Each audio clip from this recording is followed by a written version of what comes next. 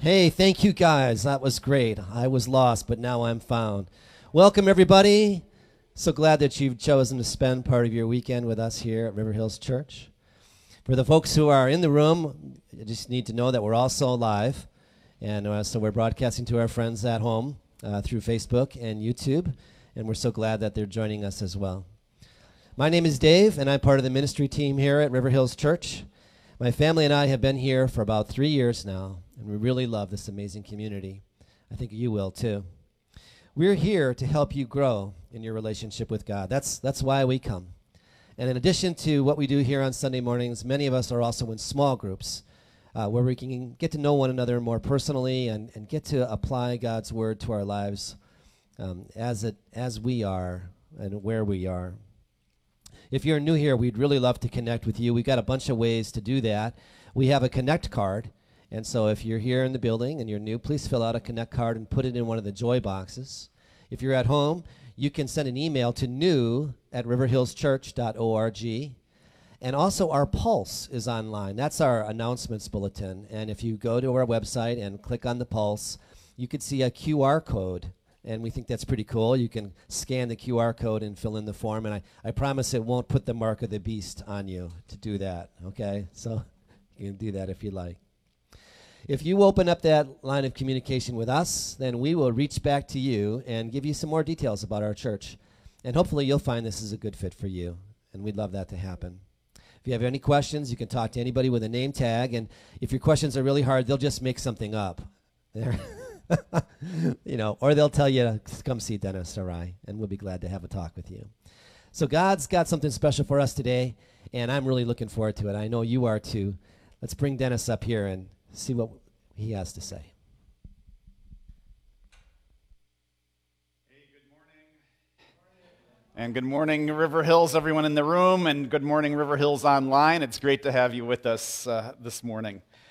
So, hey, this week, we had a little something happen. If anyone is good at climbing flagpoles, we need to get our flag back up on the pole. So if anyone's good at doing this, we need a new rope and we need all this stuff put together. So if you can help, man, go for it.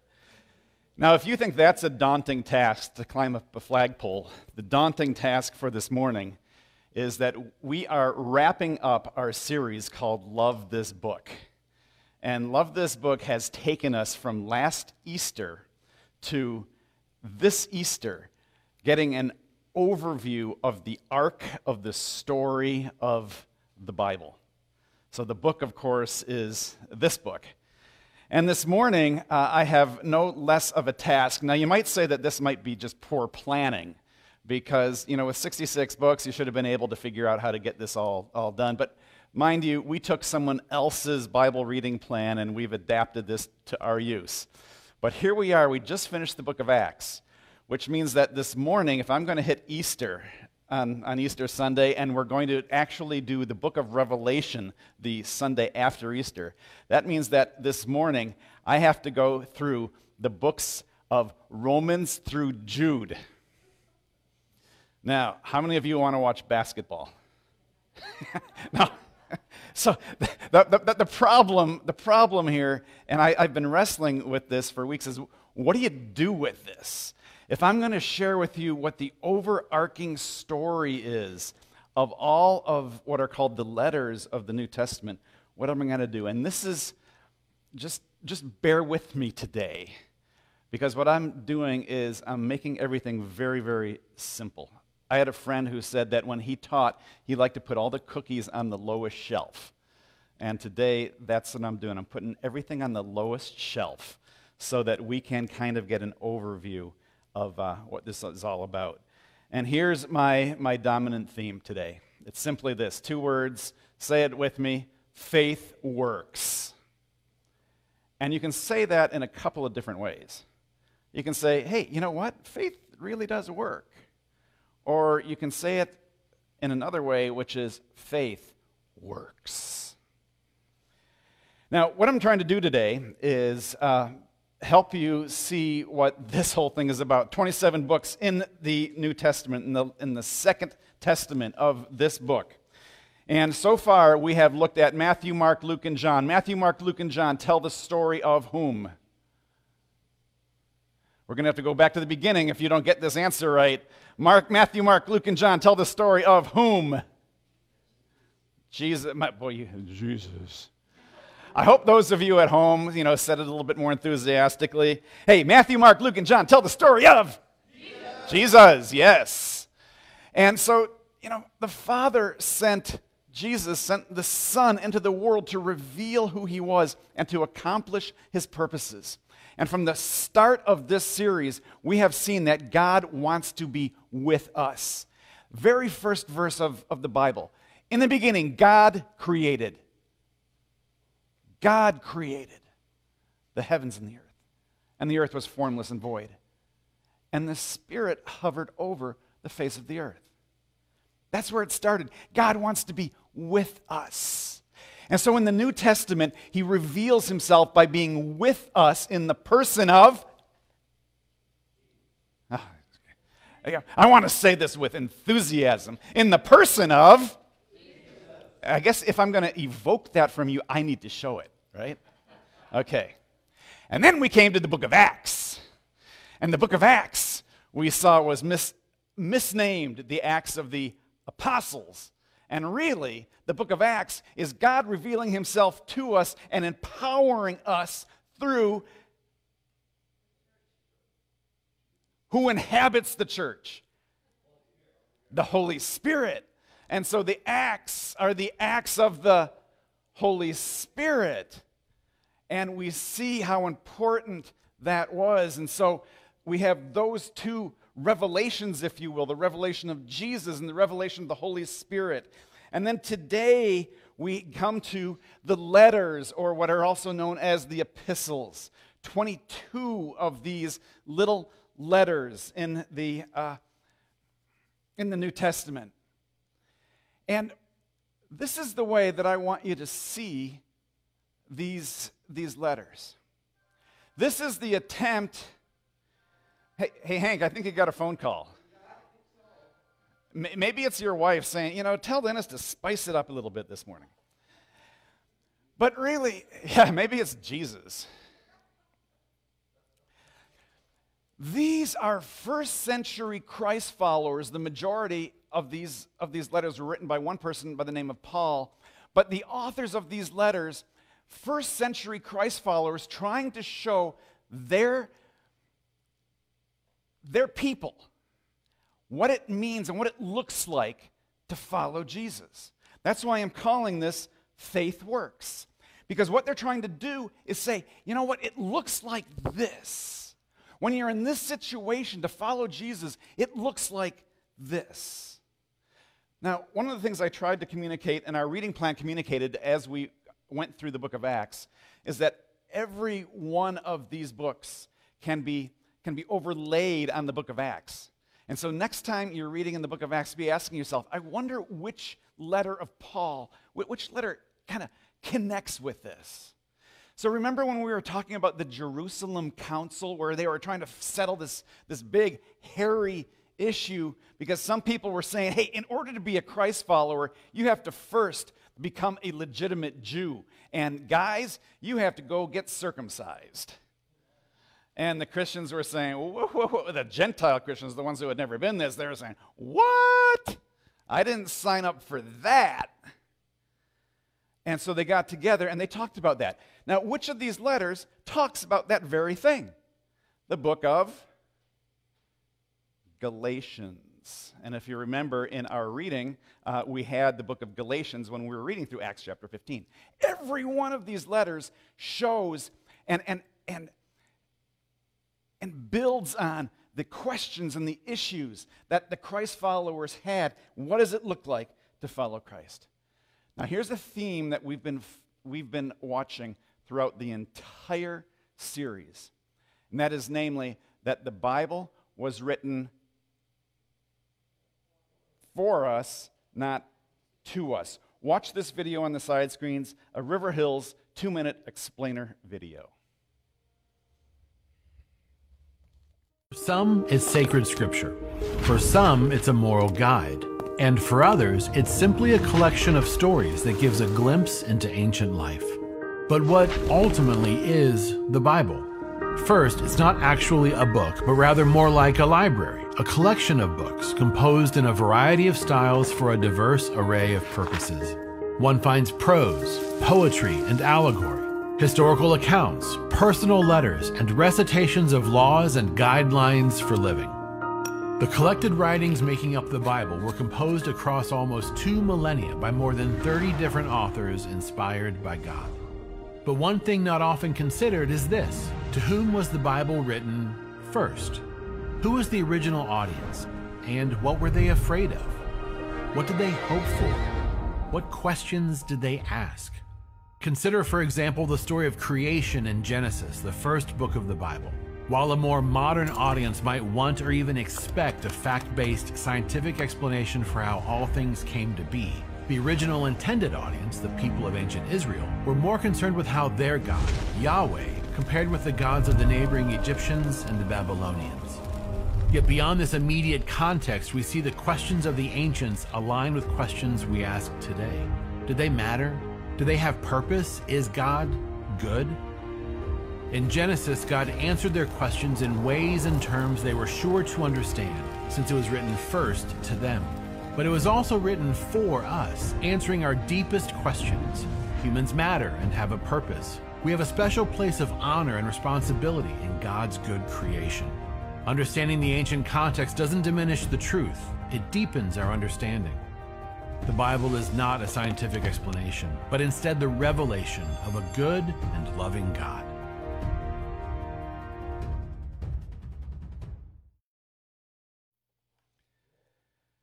Bible is written to us, not to us. To whom was the New Testament written?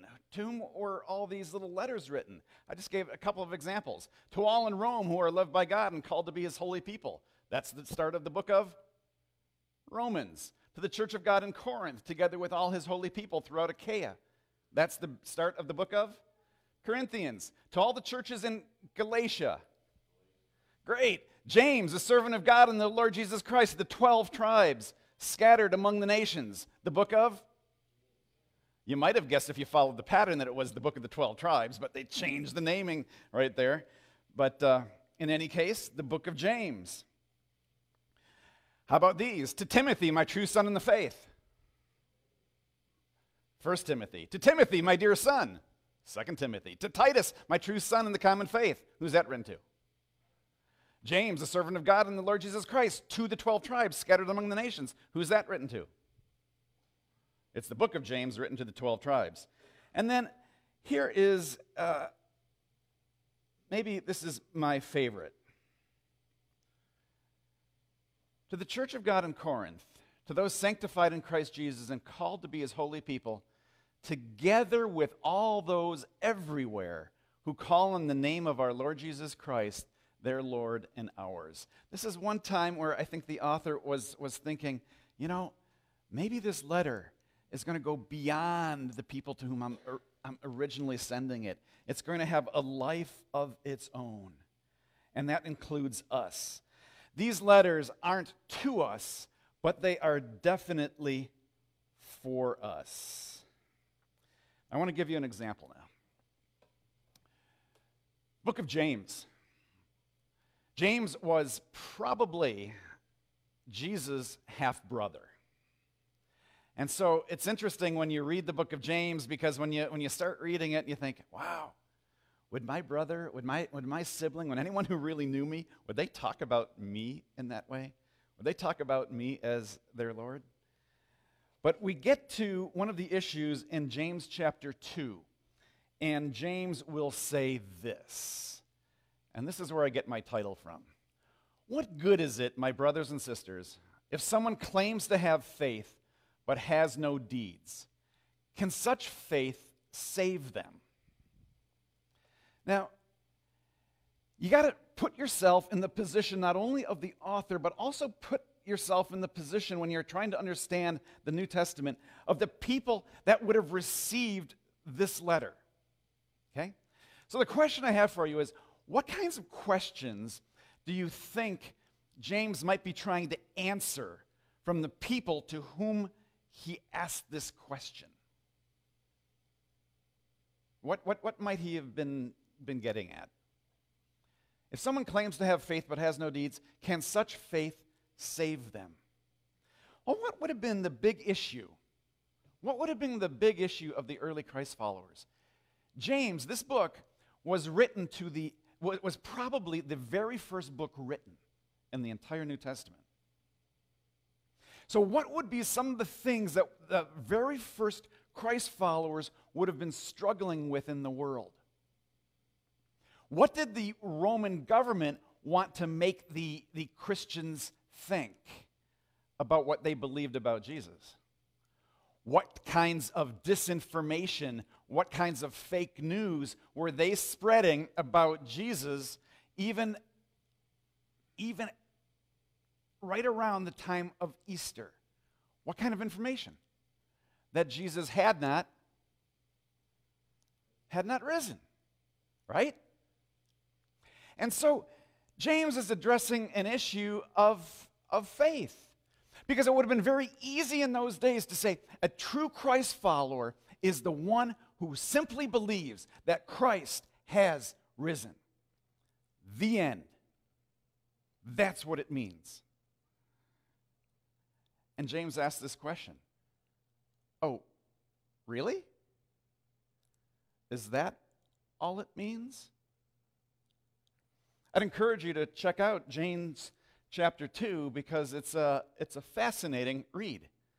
So he asks that question, if someone claims to have faith but has no deeds, can such a faith save them? And here's his response. Well, suppose a brother or sister is without clothes and daily food. If one of you says to them, "Go in peace, keep warm, and be well fed," but does nothing about their physical needs, what good is it? In the same way, faith by itself, if it's not accompanied by action, is dead.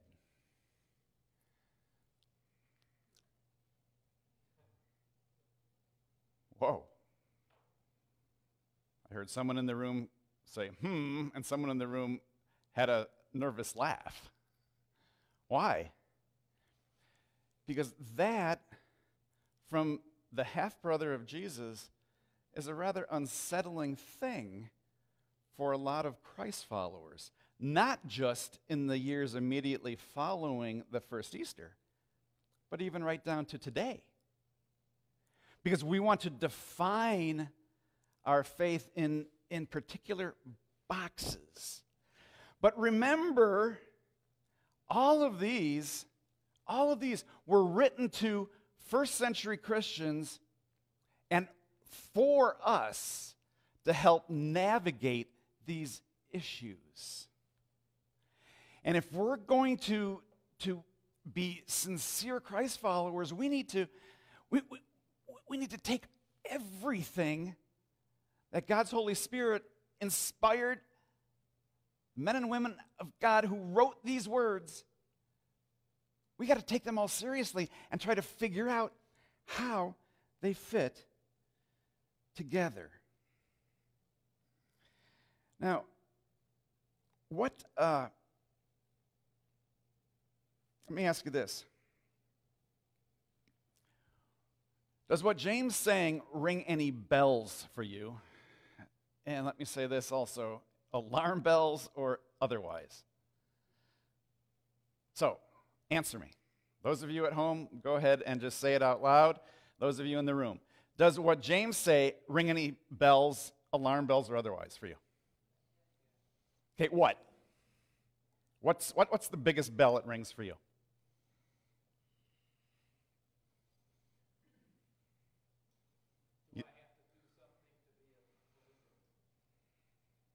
Okay. Okay. Okay. Anyone else? Okay.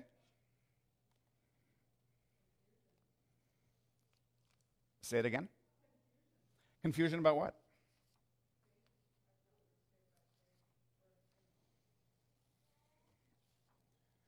All right? So let's start there.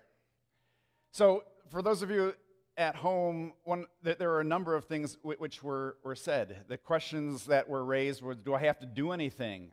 Someone said it brings up confusion. I thought we were saved by faith alone. And so you might say, well, wait a minute. What's this all about? Because here is the bedrock of faith, right? This is what Paul says in the book of Ephesians. Now, just a pause. So what we're doing here is we're looking at the entire New Testament. We're looking at one topic. And I'm trying to show you how we can balance and ask questions of the text to better understand what it means to be a Christ follower. Okay? So Paul says this, for it's by grace you have been saved through faith, and this is not from yourselves, it's the gift of God. Not by works, so that no one can boast. Do you see the conflict? Do you see the tension? So,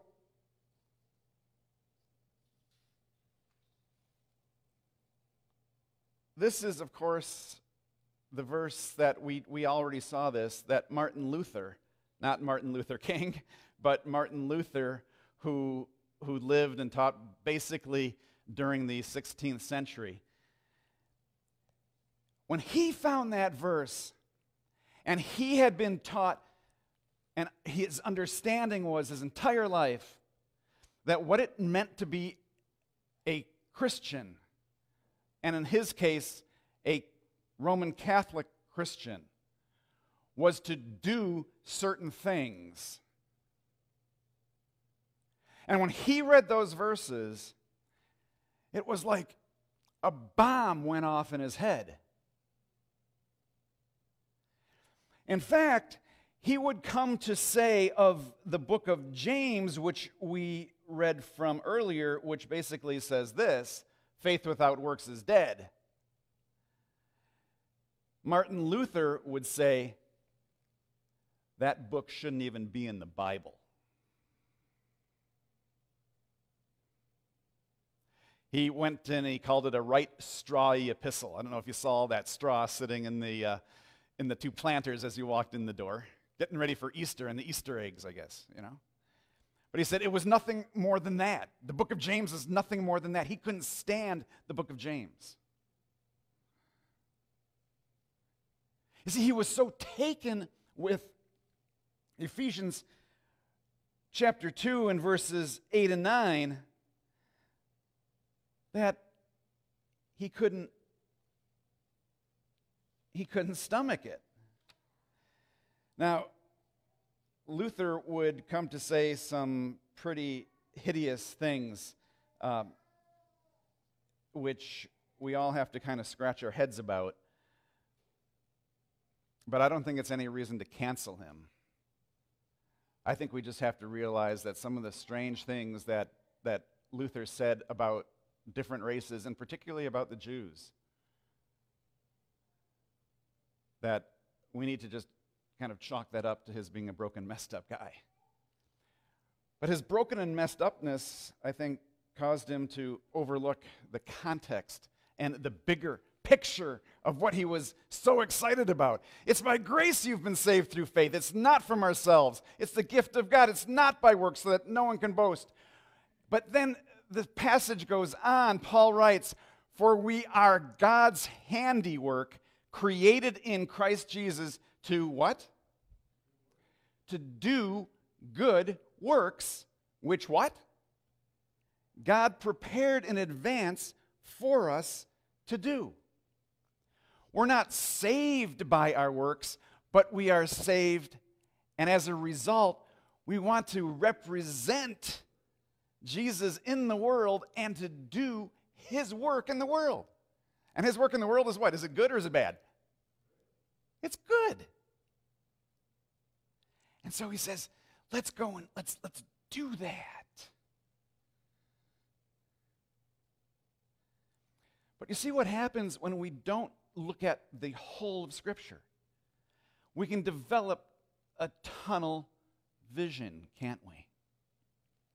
One of the projects that I have on my list right now, I want to go through all of those letters that you saw earlier, these letters, and I want to take the teachings and I want to overlay them. I want to ask of every single thing that I read, where does Jesus say that? What does Jesus say?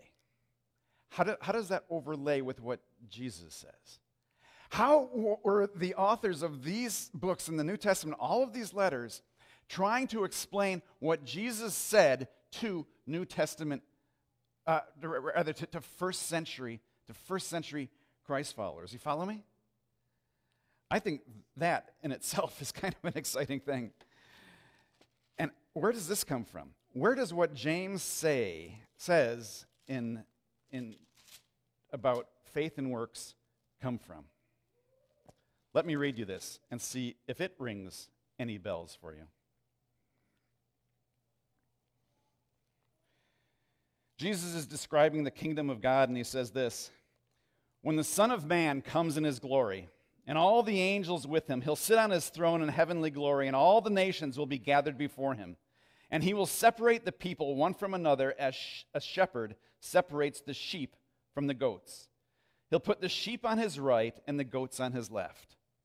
Then the king will say to those on his right, "Come, you who are blessed by the Father, and take your inheritance, the kingdom prepared for you since the creation of the world. For I was hungry, and you gave me something to eat. I was thirsty. You gave me something to drink. I was a stranger, and you invited me in. I needed clothes, and you clothed me. I was sick, and you looked after me. I was in prison, and you came to visit me." And the righteous on his right hand will ask him, "Lord, when did we see you hungry and feed you? Or thirsty and give you something to drink? Or when did we see you as a stranger and invite you in? Or needing clothes and clothe you? When did we see you sick or in prison and go to visit you?" And he will reply, "I tell you the truth. Whatever you did for one of the least of these, my people,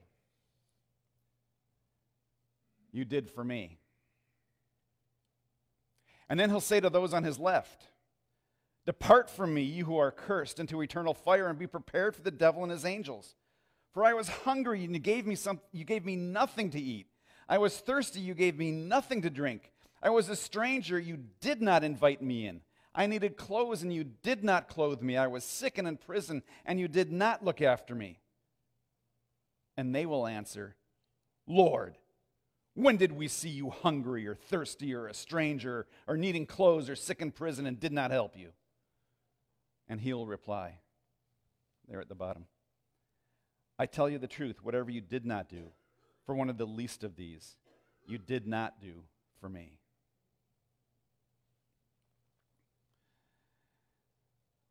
So I can imagine that as Jesus' half-brother James, who during this period in Jesus' life was trying to haul him away and bring him to a mental hospital because he thought he was crazy.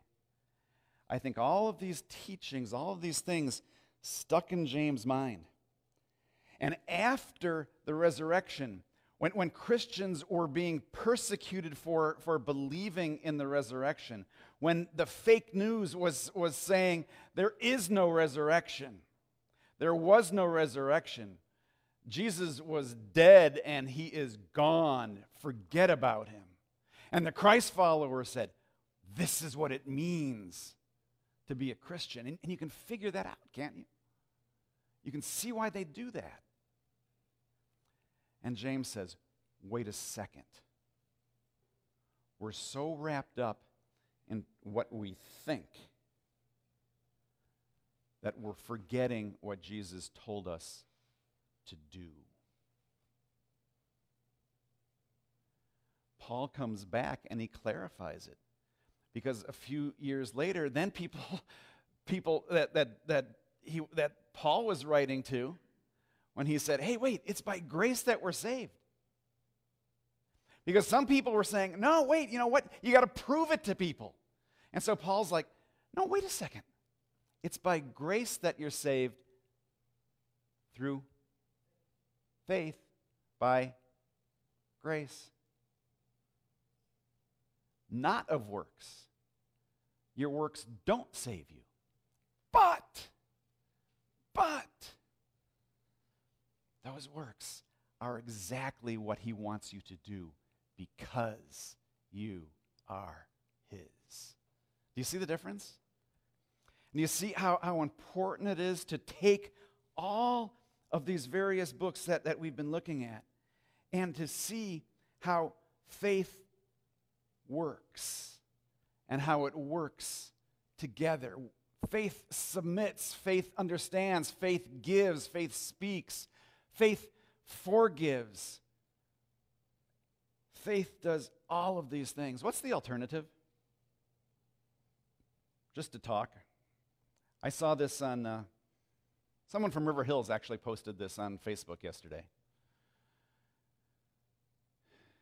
The number one cause of atheism is Christians. Those who proclaim them with their mouths and deny him with their actions is what an unbelieving world finds unbelievable.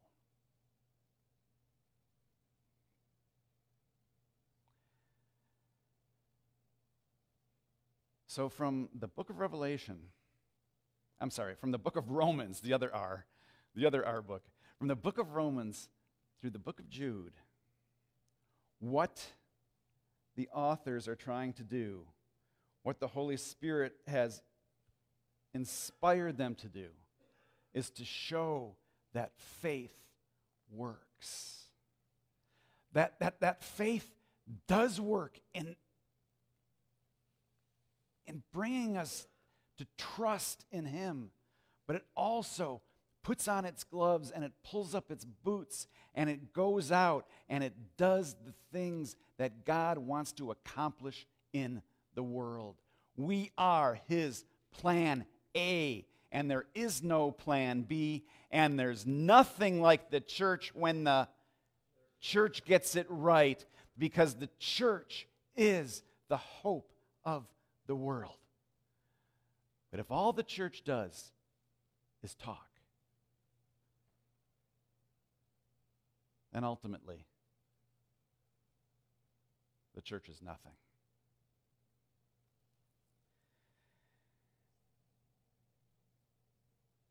In just a few weeks, Debbie and I are going to be leading just a short study in the work of a person who grew up under the influence of Martin Luther. And some of the things that Martin Luther had to say about Jewish people were so heinous that some historians, world historians, and particularly German historians, point to some of his teachings as being foundational to the atrocities that led to the extermination of the Jews. One of the victims of that errant way of thinking was a man by the name of Dietrich Bonhoeffer. And Bonhoeffer ended up founding a group of Christ followers not too dissimilar from us, and he called it the Confessing Church. And Eric Metaxas, who you may or may not know, controversial in his own right, has put together a 4-part video series, and I'd like to direct your attention to the side screens.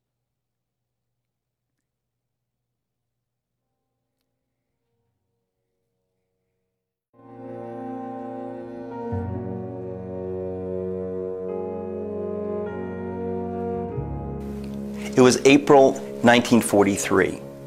Downstairs in this home, there's a knock at the door. It was the Gestapo. They came up to this bedroom and arrested the pastor, Dietrich Bonhoeffer. 2 years later, at Flossenburg concentration camp, he was executed by the Nazis. In my book, Bonhoeffer, Pastor, Martyr, Prophet, Spy, I write about the life and theology of this amazing man. And what he lived and wrote about all those years ago has particular relevance for us today. I traveled all over Germany and into Poland to create this video study series. We went first to Tübingen University, where Bonhoeffer first began his studies. We went into Poland to Finkenwalde, where he started the illegal seminary of the Confessing Church. We spent time here in Berlin at the home where he lived and where he was arrested, and then finally to Tegel prison itself, where he was incarcerated. There's something about the life of Bonhoeffer that helps us understand today what it means to be a Christian. In The Cost of Discipleship, Bonhoeffer warns us against living a life of what he calls cheap grace. In Letters and Papers from Prison, he exhorts us to live a life of religionless Christianity. He famously says, when Christ calls a man, he bids him come and die. What did Bonhoeffer mean by that? What does that mean? Join us in this video series to find out and to be called with Bonhoeffer toward a life of true discipleship in Jesus Christ.